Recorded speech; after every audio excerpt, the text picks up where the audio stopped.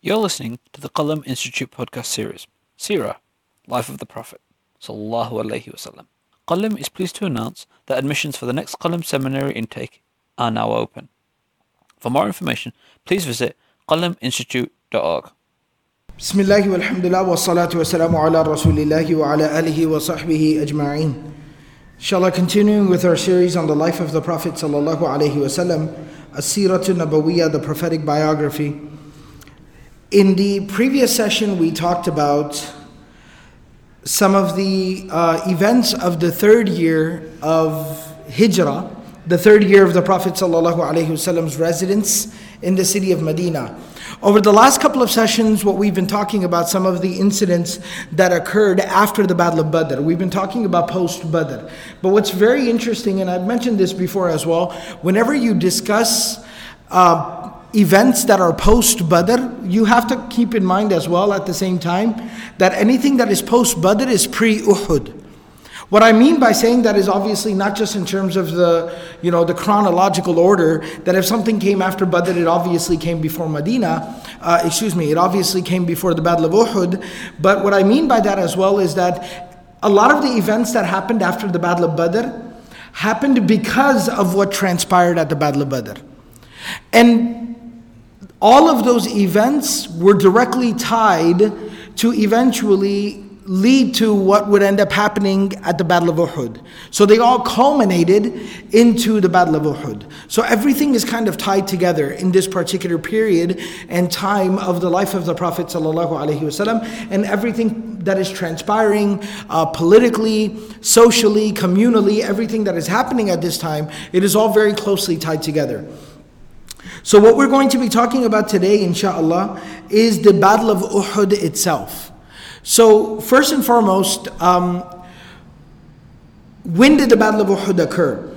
So the general consensus, we know for a fact that it occurred in the third year of Hijrah, the third year of the Prophet ﷺ's residence in the city of Medina. The second thing is that there is again a consensus amongst the scholars that it occurred in the month of Shawwal. It happened in the month of Shawwal, so it was after Ramadan. Badr happened in Ramadan, and so this happened 13 months after Badr. This happened 13 months after Badr. As far as the date is concerned, majority of the scholars in the popular position of the Sīrah is that it occurred in the middle of the month of Shawwal, without any specification of a date. However, some scholars of the Sīrah have specifically said that it occurred on the 11th of the month of Shawwal, which also was a Sunday. So some of the scholars have gotten a little bit more specific. Ibn Ishaq and others, they say that لِلنِّصْفِ مِنْ Shawwal, it happened in the middle of the month of Shawwal. But then some of them, Qatada and others, are more specific, where they say it was a Sunday, Yawm al-Sabt, and it was the Al-Hadi Ashar min Shawwal.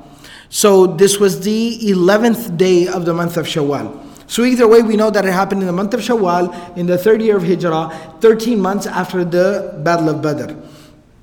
The second thing is that, of course, the battle took place at the place of Uhud. The battle occurred at the place of Uhud. Why is it called Uhud? Uhud is specifically the name of a mountain there. It's a small mountain where the battle took place, and it took place right close to there. And that's why, if anyone's ever been for Hajj and Umrah, when you go for the ziyarah to Medina, then oftentimes you will end up visiting the place of Uhud, right? And where the shuhada are. And so that is where the battle took place.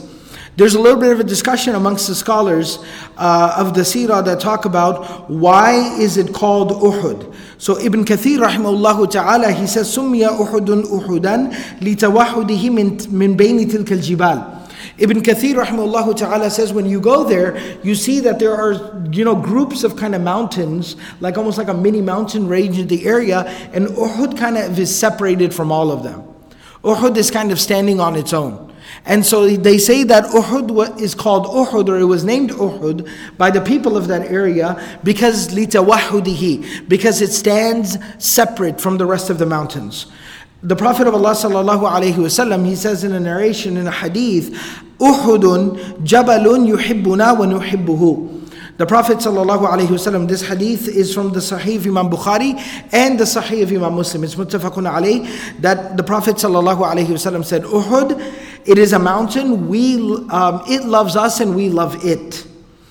Now the scholars have discussed and talked about what does that exactly mean. What does that refer to? So one of the opinions of the scholars is obviously, as you can assume, the Prophet ﷺ is literally talking about the mountain, that this is a beloved place. This place loves us and we love it. It is a beloved place. And as we talk about the Battle of Uhud, you might already know some things about the battle, that you might be thinking to yourself, but wait, didn't a lot of tragedies occur at the Battle of Uhud? Then why is the Prophet ﷺ saying, يُحِبُّنَا وَنُحِبُّهُ? It loves this and we love it. Right? It loves us and we love it. Why would he say that about a place where such tragedies occurred, like even the killing and the mutilation of his uncle Hamza radiallahu ta'ala anhu? Well, the answer to that is that, granted, yes, and we're going to talk about these things, that even those were sacrifices. Those were sacrifices that were made. And Allah subhanahu wa ta'ala praised them. And Allah subhanahu wa ta'ala accepted them. And Allah spoke about their forgiveness and their rank and their nobility and their honor. And not only that, but when you look at it, what has transpired over the last 1400 years, it has become a place where people visit from all over the world. All over the world. There are some days at the busier times of year, like around the time of Hajj, in the month of Ramadan, when the busier times of the year, where at any one given time, there might be tens of thousands of people that are simultaneously present at the same place. Hundreds of thousands of people come and go in the same day. So imagine how many millions, if not tens of millions of people visit that same exact place every single year. And then try to just calculate how many people have visited there over 1400 years. And when they go there, what do? This is not like a tourist attraction like how we go to see places. Where they go there, they take some places, they eat some food, right? They hang around for a little bit and people leave. No. They go there and they pray there. And they make dua there. And they ask Allah for forgiveness there. And they talk about the Messenger sallallahu alaihi wasallam there. They recite the Quran there. They talk about the ayat of the Quran. They send, their du'as for the shuhada of Uhud. They send salawat on the Prophet sallallahu alaihi wasallam. They cry. Tears when they go there. So think about all the blessings that occur at that blessed place. So the Prophet ﷺ statement, without a doubt, is confirmed, where the Prophet ﷺ said, this is a place that loves us and we love it. It is a source of blessing. All right. Sometimes we don't recognize blessings on the outside, but they end up becoming blessings for us. Right? عَسَىٰ أَن تُحِبُّوا شَيْئًا وَهُوَ شَرٌّ لَكُمْ وَعَسَىٰ أَن تَكْرَهُوا شَيْئًا وَهُوَ خَيْرٌ لَكُمْ. Right? So initially there was tragedy, there was heartache, there was sadness, there was loss. But that loss and that tragedy and that heartache was not just a loss. It was an investment. And till today, we're sitting halfway across the world, 1400 years later, talking about the Battle of Uhud. And talking about it in a way that inspires us and motivates us and captivates us. Right? So it's a remarkable blessing. Some of the scholars have also said that the Prophet of Allah sallallahu alaihi wasallam, he actually said, Uhudun jabalun yuhibbuna wa nuhibbuhu. He said this about the mountain of Uhud because whenever the Prophet sallallahu alaihi wasallam would travel outside of Medina, and when they would be getting back home to Medina, they would oftentimes stop right outside of Medina, oftentimes near the place of Uhud. They would stop there. And they would camp there overnight if they were reaching Medina during the evening time, instead of going ahead on into Medina in the evening time. And you get home early and you surprise your family. But they would be gone for weeks, if not months. So what they would do is they would arrive, they would camp out there and stay the night there. And early in the morning, then they would go ahead and rejoin their families. And there was a lot of wisdom to this. The Prophet of Allah sallallahu alaihi wasallam, in one hadith, he instructed and explained to the Sahaba why I tell you to do this. The Prophet sallallahu alaihi wasallam said, so that your family members have the time and the opportunity to know that you've gotten home, that you will be coming tomorrow, and they can prepare accordingly. They can anticipate your arrival. You can similarly take an evening, take a break, clean up, freshen up a little bit, so that you are also fresh when you get home to your family members. And the Prophet of Allah sallallahu alaihi wasallam, also in a hadith, he says, Allahumma barik li ummati fi bukuriha. Right? Burika li ummati fi bukuriha. The Prophet sallallahu alaihi wasallam said there's greater blessing in the early morning. So always try to do something good and noteworthy in the early part of the morning. So going in to rejoin your families early in the morning is better. There's more barakah, there's more blessing. Plus then you get the rest of the day to be able to spend quality time with your families, whom you have missed very much and they've missed you. Right? Because the Prophet ﷺ, when he says in a hadith, "As-safaru qita'atun min al-'adhab," one of the scholars was asked, when the tabi'un, he was asked, "Limadha?" Why is traveling a piece of punishment? He said, لِمُفَارَقَةِ الْأَحْبَابِ, because you're away from the people that you love. Right? So this is one reason why the Prophet ﷺ said this. And then of course, another very beautiful reason is when the Prophet ﷺ said, أَحَدُ أُحُدٌ جَبَلٌ يُحِبُّنَا وَنُحِبُّهُ, that Uhud is a mountain, it loves us and we love it. He was actually referring to the people that live there near Uhud, which is Medina, which are the Ansar. That the Prophet ﷺ, kinayatan, majazan, naming the place instead of the people, he was trying to say that, and this is an element of balagha, eloquence, he was saying that the Ansar are so beloved to me, the Ansar are so beloved to us, they have so much love for us and we have so much love for them, that even the place where they live has become beloved. Even the place where they occupy has become beloved, right? And that's why Imam Suhaili, rahimahullah ta'ala, one of the earlier scholars of the Sīrah, he actually commented on this by adding the hadith of the Prophet ﷺ, al-mar'u ma'a man ahab, that a person will be with whomsoever he or she loves, right? So that because you love the Ansar, you will be amongst the Ansar and with the Ansar. May Allah subhanahu wa ta'ala grant us their company. So this is the Battle of Uhud. It occurred in the third year, in the middle of the month of Shawwal, at the place of the mountain of Uhud. Allah subhanahu wa ta'ala speaks about it, just like we saw with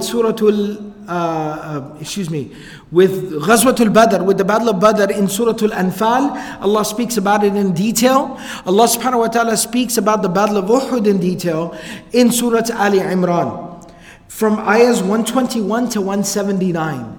From ayahs 121 to 179, Allah speaks about the Battle of Uhud. And we'll go through the ayat and take a look at them, inshallah, at our conclusion of the discussion of the Battle of Badr. But Allah subhanahu wa ta'ala says, very briefly, just to kind of get us started, وَإِذْ غَدَوْتَ مِنْ أَهْلِكَ تُبَوِّئُ الْمُؤْمِنِينَ مَقَاعِدَ لِلْقِتَالِ وَاللَّهُ سَمِيعٌ عَلِيمٌ. Allah subhanahu wa ta'ala says, remember when you left your home, and you left your family, taking the believers along with you and preparing them for battle. Wallahu Samiyun Alim, and Allah subhanahu wa ta'ala was listening, and Allah is always fully aware of each and every single thing. And so now moving forward from here to talk about kind of how the Battle of Uhud all came together.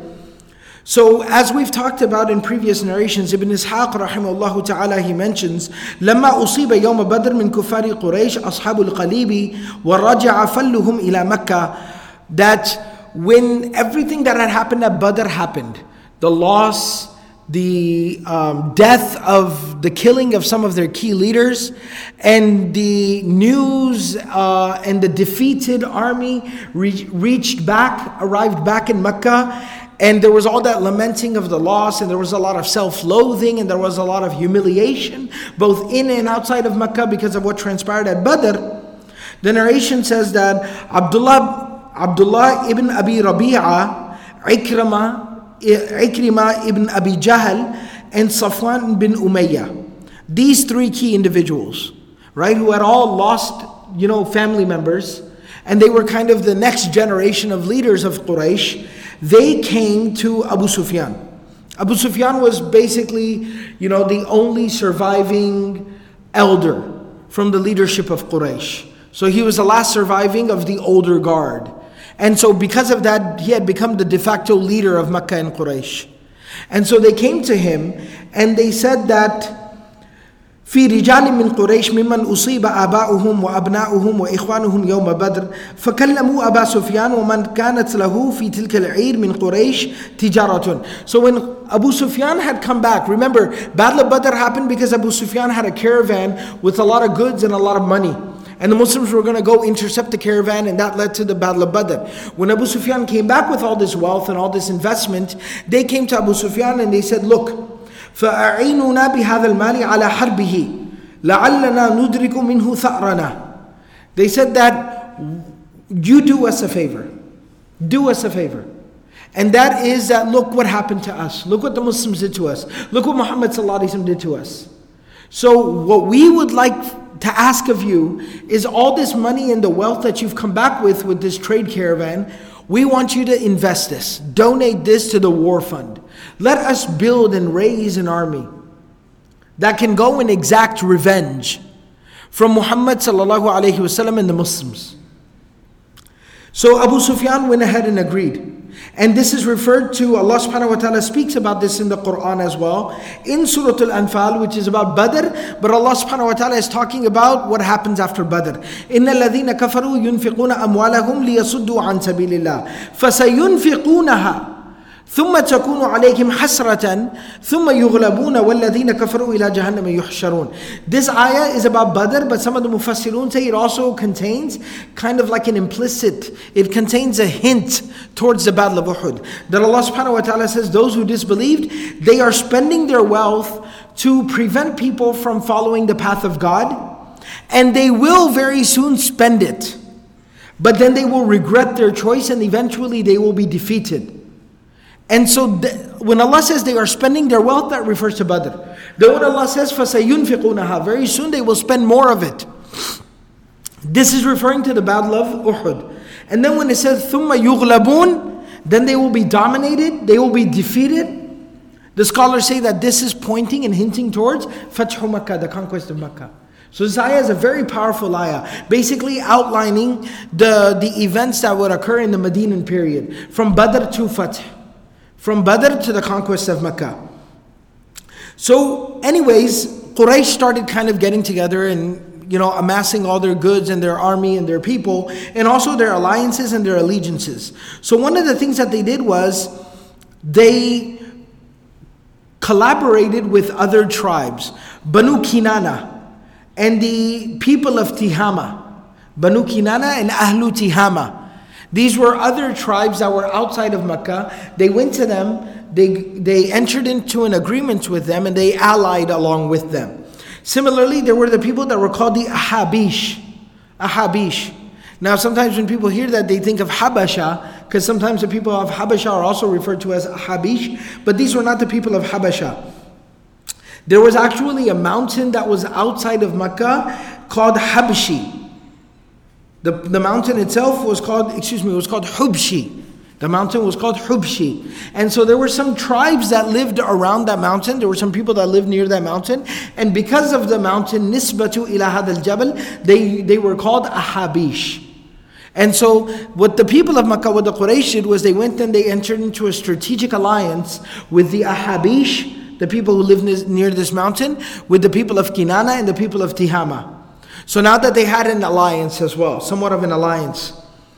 At the same time, they said that we need some type of propaganda machine. We spoke about Ka'b ibn al-Ashraf, the half Jewish, half Arab poet who was a part of that propaganda machine. Along with it, there's the interesting case of Abu Azza.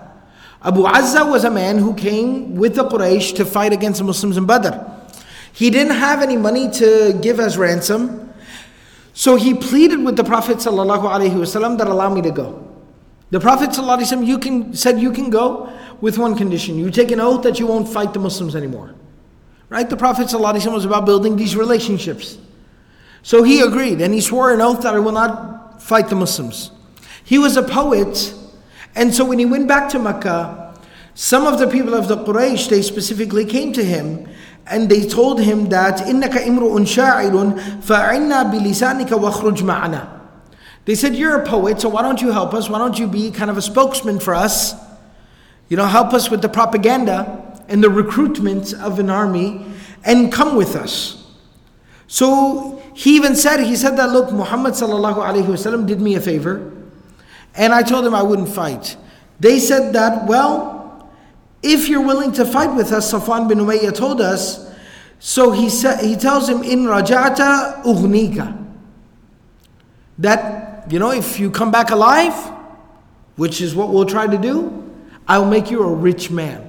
And Abu Azza was not a wealthy man, so he was very much enticed by this offer, and unfortunately he ended up accepting the offer, and he became a key part of their recruitment in terms of recruiting an army. Some of his poems and things like that are also mentioned, where he says, Aya bani abdi manatir ruzam, أنتم حماة وأبوكم حامي لا يعدوني نصركم بعد العام لا تسلموني لا يحل إسلامي. That he basically was calling on the Quraysh, and he's saying that, you are honorable people, the children of honorable men. So he says that you should, this is your year. Basically trying to say this is your year, this is your moment, and that, I'm not with Islam and I'm with you. In another place, it talks about another poet who was also a part of this recruitment effort, saying, يا مالي مال الحسب المقدم أنشد ذو القربى وذا التذمم من كان ذي رحم ومن لم يرحم الحلف وشط البلد المحرم عند حطيم الكعبة المعظم. That again, he was kind of enticing them and saying, what's wrong with you? You are people of honor, you are people of family, you are people of a great tribe. Why aren't you offended by what happened to your family members? You should take an oath right here in the sacred land, in the sacred place of Mecca, that you will exact revenge. So they ended up in this way, in this manner, kind of gathering together an army and getting people together. They had the money, now they were getting the people together, they had the alliances in place. And this is where also specifically the story comes in that we'll continue a little bit later on. We're going to talk about specifically in a session. But Jubayr bin Mut'im, who was one of the leaders of the Quraysh, he had a slave, an African slave, Habashi slave, East African slave, by the name of Wahshi. The story of Wahshi is very famous. And so Wahshi was specifically known as being kind of like an expert marksman. Kind of like what we would call a sniper. He was an expert marksman. Actually, one of the things that he would hire him out to do is almost like a form of entertainment at their carnivals and festivals and things like that. He would, kind of display and show off his aim and his skill. And so he would be like a part of the entertainment. So Jubayr bin Mut'im goes to Wahshi and he says that, "Ukhruj ma'an nas." I want you to go with the army that's getting ready to go. فَإِنْ أَنْتَ قَتَلْتَ حَمْزَةَ عَمِّ مُحَمَّدٍ بِعَمِّ تُعَيْمَةَ بْنُ عَدِي فَأَنْتَ عَتِيقٌ. So he says that, I want you to go with the army, and if you are able to kill the uncle of Muhammad sallallahu alaihi wasallam, Hamza ibn Abdul Muttalib, in revenge of my uncle who was killed at the Battle of Badr, whose name was Tu'aymat ibn Adi, then I will free you. فَأَنْتَ عَتِيقٌ. You are freed from the bonds of slavery. So the narration basically mentions that Quraysh, along with all their allies of Kinana and Tihama, and the Ahabish, they got together. They had about 3,000 people, 3,000 soldiers, and they started marching towards Medina. One of the interesting things, again, there were a lot of, this was, there were a lot of strong emotions in Mecca at this time. They saw this as their chance to exact revenge. And so one of the things that they did was that they took their wives, they took their women. So in Badr, remember, they took women. But the women that they took were like, astaghfirullah, it's not a good thing, but they took like hired women. Maybe for singing and dancing and even, prostitutes and things like that. They took the Quraysh, the Meccans, they took women like this. In Uhud, that's not who they took. In Uhud, they took their own wives. They took their own daughters. Actually, some of the books of Sīrah mention very specifically Abu Sufyan, Sakhr ibn Harb, whose name is Sakhr ibn Harb. Abu Sufyan, he took his wife Hind bint Utbah with him. Ikrimah, the son of Abu Jahl, took his wife, who was also his cousin, Hakim bint al-Harith. Al-Harith ibn Hisham took his wife Fatima bint al-Walid ibn al-Mughira. Safwan bin Umayyah took his wife Bayraza bint Mas'ud. Amr bin al-As, he took his wife whose name was Barayta bint Munabbah, who was the mother of Abdullah bin Amr bin al-As. Alright, they would eventually become Muslim, but Amr bin al-As brought his wife as well. And there's many others that Ibn Ishaq mentions that who specifically took their wives. So what you're seeing here is that even the leaders of the army, Typically you would expect that they would, make somebody else take their women if they needed women for work. No. But the leaders of the army took their wives. And their specific mentality, their key, their strategy or their mentality in taking their wives was that iltimas al-hafidati wa alla yafirru. They basically took their wives as motivation. They took their own families, their own wives and daughters as motivation. That running away from the battlefield is not an option. We got women. Right? So we have people that we have to look after. So no running from the battlefield. And we have to win. Defeat is not an option. Otherwise, what will happen to our women folk? Not realizing, of course, the Muslims weren't like the way that they were. The Muslims wouldn't, treat their women the way that victorious armies oftentimes treat women. وَالْعَيَاذُ بِاللَّهِ. But nevertheless, that was their mentality. They were just thinking, what would we do if we won the battle and they had their women folk with them? What would we do with their women folk? So now if we take our women folk, we're basically saying, like they kind of give the example, an army arrives at the shore and then burns their ships. No return. This is it. No going back. Retreat is not an option. So this was the mentality of the Quraysh as they went into the Battle of Uhud. So anyways, they start traveling in the direction of Medina. When they arrived near Medina, the Prophet of Allah sallallahu alaihi wasallam was informed. فَلَمَّا سَمِعَ بِهِمْ رَسُولُ اللَّهِ صَلَّى اللَّهُ عَلَيْهِ وَسَلَّمُ وَالْمُسْلِمُونَ. The Prophet sallallahu alaihi wasallam was informed that look, there's an army of 3,000 Quraysh, Meccans and their allies who have arrived near Medina. The Prophet ﷺ summoned the Muslims, gathered everyone together in Medina, and he told them about what the situation was. And there's multiple narrations. I'll share a couple of them because they all vary from one another, just minorly. But the Prophet ﷺ said, "Inni qad ra'aytu wallahi khayran." The Prophet of Allah ﷺ said that I've seen something. Allah subhanahu wa ta'ala, by khayran, the scholars mentioned that ma'nahu wahyan. Allah has showed me something. That the Prophet ﷺ saw a dream. He said, رَأَيْتُ بَقْرًا تُذْبَحْ.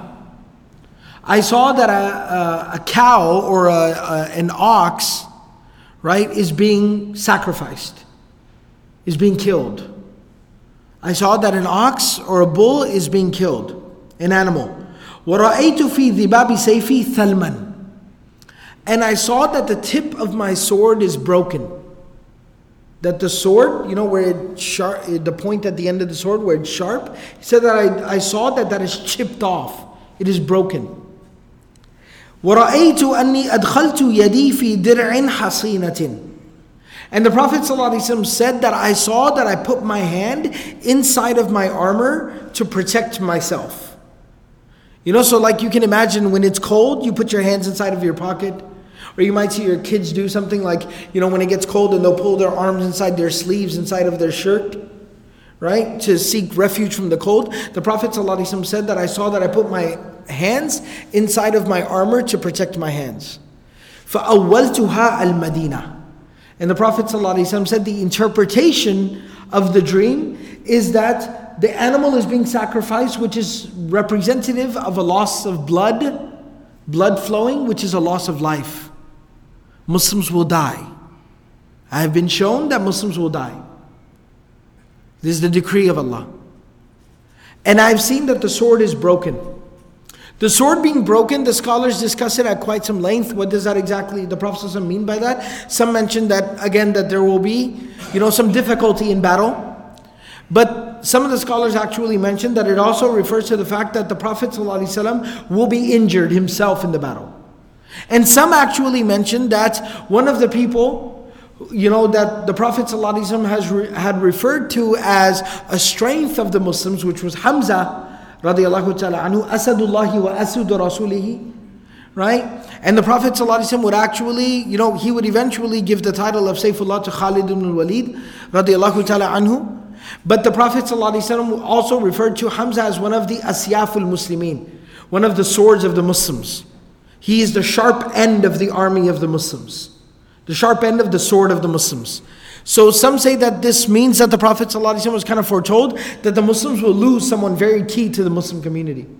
And that was the death of Hamza. Some even say that because it was Khalid ibn al-Walid, which we will talk about in discussing the battle, who played a key role in the turning of events on the day of Uhud, that it was actually alluding to the fact that the sword will actually, fight against us.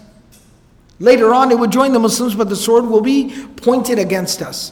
And then one of it is that the Prophet ﷺ himself will be injured. Either way, it's again representative, symbolic of loss. So life will be lost, right? There will be a loss in terms of like even our position in the battlefield. And then the Prophet ﷺ saying that I saw that I put my hands inside of my armor to protect him. And he said the armor is symbolic and representative of the city of Medina. So the Prophet ﷺ said that we must stay inside of Medina. That is our best chance of protecting ourselves. And then the Prophet ﷺ, in a more longer narration that's a little bit more explicit and very interesting, the Prophet ﷺ said, رَأَيْتُ فِي الْمَنَامِ أَنِّي أُهَاجِرُ مِنْ مَكَّةَ إِلَىٰ أَرْضٍ بِهَا نَخْلٌ. I had seen in a dream that I would leave Mecca and migrate to a place where there are abundant date palms, date trees. فَذَهَبَ وَهْلِي إِلَىٰ أَنَّهَا الْيَمَامَةِ أو هَجَرٍ. I thought for a moment that maybe that was a place of Yamama. فَإِذَا هِيَ الْمَدِينَةُ يَثْرِبْ. But rather it was Medina, or what you used to call Yathrib. وَرَأَيْتُ فِي رُؤْيَايَ هَذِهِ أَنِّي هَزَرْتُ سَيْفًا فَانْقَطَعَ صَدْرُهُ. I also saw in a dream that I drew out my sword, but it broke. فَإِذَا هُوَ مَا أُصِيبَ مِنَ الْمُؤْمِنِينَ يَوْمَ أُحُدٍ. That it was representative of the loss of life of the Muslims on the day of Uhud. ثُمَّ هَزَرْتُهُ أُخْرَى. Then I drew another sword. فَعَادَ أَحْسَنَ مَا كَانَ. But then it returned back. Then the sword returned back even better than it was before. فَإِذَا هُوَ مَا جَاءَ اللَّهُ بِهِ مِنَ الْفَتْحِ وَإِجْتِمَاعِ الْمُؤْمِنِينَ. And that was representative of the conquest of Mecca, symbolic of the conquest of Mecca, Fathu Mecca, and how the Muslims were gathered and given strength by Allah. وَرَأَيْتُ فِيهَا أَيْضًا بَقَرًا. And I also saw this animal, وَاللَّهِ خَيْرٌ. The Prophet ﷺ said, this is good. It seems like it's bad, but some good would come from this. فَإِذَا هُمُ النَّفَرُ مِنَ الْمُؤْمِنِينَ يَوْمَ أُحُدٍ. That it was basically the people who died or were killed in the battle of Uhud. وَإِذَا الْخَيْرُ مَا جَاءَ اللَّهُ بِهِ مِنَ الْخَيْرِ وَثَوَابِ الصِّدْقِ الَّذِي آتَانَ اللَّهُ بَعْدَ يَوْمِ بَدْرٍ. The Prophet ﷺ said that the good is the good that Allah subhanahu wa ta'ala bestowed, and the reward of standing firm and standing true and standing tall in the face of the challenges that will come before us after the Battle of Badr. And this is basically speaking about the Battle of Uhud. So this was basically what transpired pre-Badr. So now that the Prophet ﷺ had communicated this to them, there was a little bit of a There was a little bit of there was some discussion amongst the Muslims. Ibn Abbas radiallahu ta'ala anhuma, he relates this, that كان رأي النبي صلى الله عليه وسلم لما جاءه المشركون يوم أحد كان رأيه أن يقيم بالمدينة فيقاتلهم فيها. Right, that when the day of Uhud came, the Prophet ﷺ's initial position or opinion, thought, was that we should stay in Medina and fight from there, and that it's better off for us. And some of the books of Sīrah even discuss that, because the way that even Medina was constructed, the Prophet ﷺ even kind of had, taken a look at Medina and consulted with some people, and the way that even Medina was kind of built and constructed, that some of the homes that were at the edge of Medina could almost serve as a makeshift fort. And they basically would position themselves on top of the homes in a way that as they were kind of coming in to Medina, the army would come into Medina, it would kind of, siphon them off. It would siphon and kind of filter them through, thinning them out a little bit. And then from having the vantage point from being on top, they would basically be able to thin out the herd from there. They'd be able to, to quite an extent, incur huge losses upon the army. And what they would do is they would take all the women and children in Medina and put them on the opposite end, on the opposite side of Medina, as far away as possible from the action, and from there maintain their strategic vantage point and just be there and continue to repel them. And they were fairly confident that we can inflict upon them serious enough casualties in terms of numbers to the point where eventually we'll repel them and they'll be forced to leave and retreat. So this was kind of the idea. So there was some strategy to this. But Ibn Abbas radiallahu ta'ala anhuma, he says that there was a little bit of a discussion among some of the Muslims. فَقَالَ لَهُ نَاسٌ لَمْ يَكُونُوا شَهِدُوا بَدْرًا. Some of the Sahaba who did not participate in the Battle of Badr, because remember, the Battle of Badr was not expected to be a battle when they left Medina. They thought they were going to intercept the caravan. It turned into the Battle of Badr. And Badr is not right outside of Medina, it's farther away from Medina. So there wasn't even the opportunity to be able for people to come out and join. So many of the Sahaba, when they heard about the stories of Badr and the virtue of Badr and everything that transpired at Badr, they felt like they had missed out. So they said, تَخْرُجْ بِنَا يَا رَسُولَ اللَّهِ إِلَيْهِمْ نُقَاتِلُهُمْ بِأُحُدٍ. He said, O Messenger of God, take us with you out there. Let us meet them in the battlefield and we will fight them. وَرَجَوْا أَن يُصِيبَهُمْ مِنَ الْفَضِيلَةِ مَا أَصَابَ أَهْلَ بَدْرٍ. They wanted that virtue, that fadila, that virtue, that reward. Right? فَمَا زَالُوا بِرَسُولِ اللَّهِ صَلَّى اللَّهُ عَلَيْهِ وسلم حَتَّى لَبِسَ أَدَاتَهُ ثُمَّ نَدِمُوا وَقَالُوا يَا رَسُولَ اللَّهِ أَقِمْ فَالرَّأْيُ رَأْيُكَ فقال لهم ما ينبغي لنبي أن يضع أداته بعد ما لبسها حتى يحكم الله بينه وبين عدوه. So they kept insisting on the Prophet ﷺ, take us with you, let's go out there, let's meet them out there. Multiple narrations talk about this. So the narrations mention that the Prophet ﷺ, he thought about it. He said, okay, let's think about it. As far as they were concerned, tentatively the plan was, we're going to stay in Medina and repel the Quraysh from Medina, from this makeshift fortress that we have. The narration mentions that the next day was the day of Jumu'ah. It was the day of Friday. And the Prophet of Allah sallallahu alaihi wasallam, he led the Sahaba in the Jumu'ah prayer. After Jumu'ah, one of the Banu Najjar, one of the Muslims of Banu Najjar, one of the Muslims of the Ansar who had passed away, the Prophet of Allah sallallahu alaihi wasallam performed his janazah. And then the Prophet sallallahu alaihi wasallam went home. When the Prophet ﷺ went home, he put on his armor. And when he came out from his home, he was wearing the armor. And when the Sahaba saw him, that there was some, kind of regret and remorse. Because non-stop until then, some people were kind of insisting to the Prophet ﷺ. So then there was some remorse. Some of the narrations say, some of the elders of the Ansar went to some of these younger men who were, insisting to the Prophet ﷺ and kind of said, like, look what you did. You made the Prophet ﷺ uncomfortable. Right? And you kept insisting. Now he's doing this because you insisted or you requested. Right?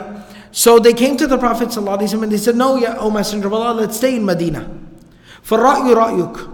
You are correct, O Messenger of Allah. We feel bad. We shouldn't have insisted. We shouldn't have done what we did and said what we said. And the Prophet ﷺ said, no. It is not appropriate. It is not befitting of a Prophet of God that when he puts on his armor, that he remove it until he has met the enemy in the battlefield. Right? We're people of conviction. We're people of conviction. Regardless of what we're doing. Put on the ihram, we go for Hajj or Umrah. And we don't come back otherwise. We make wudu, we go pray. And when we put on the armor, then we go into the battlefield. So this is what we're doing now. So the Prophet ﷺ, excuse me, he gathered all the Muslims together, basically told everyone to prepare and to gather together. And in fact, it also mentions that Hamza bin Abdul Muttalib radiallahu ta'ala anhu, at that time, once the Prophet ﷺ made up his mind, he came to the Prophet ﷺ and he said that, O Messenger of God, Don't worry about it. وَالَّذِي أَنزَلَ عَلَيْكَ الْكِتَابَ لَنُجَادِلَنَّهُمْ. That I swear by the one who sent the Quran down upon you, O Messenger of God, we will fight them. And we will meet them in the battlefield. So they ended up going into the battlefield, and there's now some of the stories.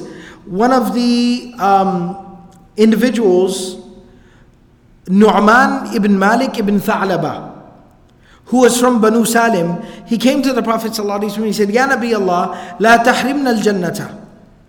La tahrimna al-jannata. فَوَالَّذِي نَفْسِي بِيَدِهِ لَأَدْخُلَنَّهَا.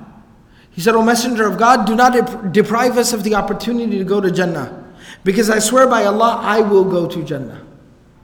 Right? And so the Prophet ﷺ, intrigued by the man's convictions, right? He said, Bima. With what? Like, what makes you so confident? He said, بِأَنِّي يُحِبُّ اللَّهَ وَرَسُولَهُ. I love Allah and His Messenger. That's good enough. I love Allah and His Messenger. وَلَا أَفِرُّ يَوْمَ الزَّحْفِ. And I'm willing to prove it that when we go into the battlefield, I will not run. فَقَالَ لَهُ رَسُولُ اللَّهِ صَلَّى اللَّهِ عَلَيْهِ وسلم صَدَقْتَ. The Prophet ﷺ said, you have spoken the truth. The narration says, وَاسْتُشْهِدَ يَوْمَئِذٍ. This was the dua of the Prophet ﷺ. When the Prophet ﷺ said, صَدَقْتَ, you have spoken the truth, that's it. And he was shaheed on the day of Uhud. And he died on the day of Uhud and was from amongst the shuhada. So, once they gathered everyone together, the Prophet of Allah sallallahu alaihi wasallam, he started to set out towards the place of Uhud. They started to leave. Medina to go out and meet the enemy in the battlefield. At that time, the narrations mentioned that there were 1,000 people with the Muslims. So the Muslim army was 1,000 people, and the army of the Mushrikun was 3,000. But what ended up happening was, as soon as they arrived at the place of Uhud, and the army of the Mushrikun had arrived there as well, Abdullah ibn Ubay ibn Salul, who is known as Ra'isul Munafiqeen, he was the leader of the hypocrites. He at that time confronted the Prophet ﷺ quite disrespectfully, and he said to the Prophet ﷺ that إن رأيتم أن تقيموا بالمدينة وتدعوهم حيث نزلوا فإن قاموا وقاموا بشر مقام وإنهم دخلوا علينا قاتلناهم فيها. Rather, excuse me. So this was what was said. So Abdullah ibn Ubay bin Sulul, he came to the Prophet ﷺ. He said, Ya Rasulullah, لا تخرج إليهم. Let's not fight them out here. He said, فَوَاللَّهِ مَا خَرَجْنَا مِنْهَا إِلَىٰ عَدُوٍ قَدْتُ إِلَّا أَصَابَ مِنَّا. He said, listen, I've lived in Medina longer than you have. You know, kind of when somebody takes that tone? Listen. I've lived in Medina much longer than you have, all right? I've been around longer than you have. I know you think you know what you're doing, but let me tell you how things work. Every time we go outside of Medina and we fight somebody, we lose. And he says that, وَلَا دَخَلَهَا عَلَيْنَا إِلَّا أَصَبْنَا مِنْهُ. But every time that people try to come and attack us in Medina, we defeat them. But eventually when the Prophet ﷺ did make the decision to go out to Uhud, he says to the Prophet, he says at that time, إِسْتَكْرَهَنَا Rasulullah sallallahu alayhi wasallam. And he said that the Prophet ﷺ forced us to come out here. So أطاعهم وعصاني. Muhammad would rather listen to some of these riffraff and ignore what I'm telling him. ما ندري على ما نقتل أنفسنا هاهنا أيها الناس.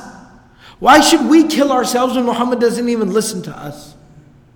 So he took the people that basically he had brought with him back to Medina, and those were about 300 people. So he abandoned the Muslim army along with 300 of his own supporters, thereby decreasing the number of Muslims down to 700 people. It also mentions at that time that some of the people came to the Prophet ﷺ and they said, O Messenger of Allah, should we ask some of the Jews to join us. أن الأنصار استأذنوا حينئذ رسول الله صلى الله عليه وسلم في الاستعانة بحلفائهم من يهود المدينة. Let us ask some of the Medinan Jews, they are our allies. This is basically an attack on Medina. It's Uhud, it's right outside of Medina. And if we don't go to Uhud, then they'll come into Medina. We should ask some of our allies, the Medinan Jews, to come and fight with us. The Prophet ﷺ said, لا حاجة لنا فيهم. We don't need them. We don't need them. Look, they're not going to come. They're going to make all types of excuses. They're going to pretend like they're coming and then back out of it. Like this man, Abdullah bin Ubay, he took his people and backed out as well. The Prophet ﷺ said, we don't need him and we don't need his 300 and we don't need those people either. We can handle this situation. And so at that time, the Prophet ﷺ goes out to Uhud and then they settle down in Uhud. When Abdullah bin Ubay bin Sulul retreated with his 300 people, Banu Salima and Banu Haritha. Banu Salima and Banu Haritha, these were two of the Ansari tribes. These were two of the Arab tribes in Medina, two of the Ansari tribes. Banu Salima specifically were the people where one of the first musallas, one of the first prayer places was established outside of Masjid Nabawi within Medina. There was Quba, which was outside of Medina, and Banu Salima. So Banu Salima and Banu Haritha, there was some unrest in their ranks. They were amongst the 700 Muslims, but there was some unrest in their ranks. And there was some discussion about leaving and going back, that we should also abandon ship. And we should go back to Medina as well. This is not a good idea. But then what ended up happening is that they were able to recover amongst themselves and reaffirm their convictions and intentions, and they ended up staying. And Allah subhanahu wa ta'ala speaks about this in Surah Ali Imran when Allah says, إِذْ هَمَّت طَّائِفَتَانِ مِنْكُمْ أَن تَفْشَلَا. Two groups from amongst the Muslims, they thought about leaving. They thought about abandoning. Wallahu waliyuhuma. But Allah subhanahu wa ta'ala is their ally. وَعَلَى اللَّهِ فَلْيَتَوَكَّلِ الْمُؤْمِنُونَ. And only upon Allah do believers put their trust and their dependence and reliance. Jabir bin Abdullah, who is from Banu Salima, he was asked, does that ayah ever bother you? Jabir ibn Abdullah radiallahu ta'ala anhu is from Banu Salima. He was asked, does that ayah ever bother you? Right? Allah is saying, إِذْ هَمَّت طَّائِفَتَانِ مِنْكُمْ أَن تَفْشَلَا. Y'all thought about jumping ship. You thought about abandoning Muhammad sallallahu alayhi wasallam and Uhud and the army of the Muslims. Doesn't it sting when you hear that? He said, مَا أُحِبُّ أَنَّهَا لَمْ تَنزِلْ. I would not have it any other way than that ayah coming down. I would not have it any other way. I love this ayah. No ayah is more beloved to me in the entire Quran. Why? He says, don't you read the rest of the ayah? Wallahu yaqul wallahu waliyuhuma. Allah said He is our friend. Yeah, we were weak, but Allah said He is our friend. So I love this ayah. Right? So once some of this initial sorting out occurred at that particular time, that the Muslims were able to kind of gather themselves, the munafiqun, they left. Right? It was actually a filtering that Allah provided so that they would not have hypocrites running around amongst them once the battle actually started and the battle was raging and intensified. So the munafiqun, they left. Right? Some of the Muslims who were mu'minun, who were believers, were a little shaken up, but then they were able to kind of gather themselves and strengthen themselves, and that now they settled down, 700 Muslims ready to go at the place of Uhud. Across from them, 3,000 mushrikun lined up, armed, ready to go, ready to fight. Now at this particular time, the Prophet ﷺ, he would make some very key strategic decisions about the battle. Right? About the mountain pass, placing the archers there, about some of the key warriors and soldiers the Prophet ﷺ would identify and place them at the front line, at the front, at the front ranks of the army and so on and so forth. Inshallah, we'll talk about that part of it and the actual battle taking place as well in the coming session. We'll go ahead and pause here. We have to go ahead and stop in time for Salat al-Isha, inshallah. So we'll stop here. This is the first half of the Battle of Uhud. We'll talk about the actual battle itself in the next session. May Allah subhanahu wa ta'ala give us all the ability to practice everything that was said and heard. Subhanallahi wa bihamdihi. Subhanakallahumma wa bihamdik. Nashhadu an la ilaha illa anta. Nastaghfiruka wa natubu ilayk. Assalamu alaikum wa rahmatullah.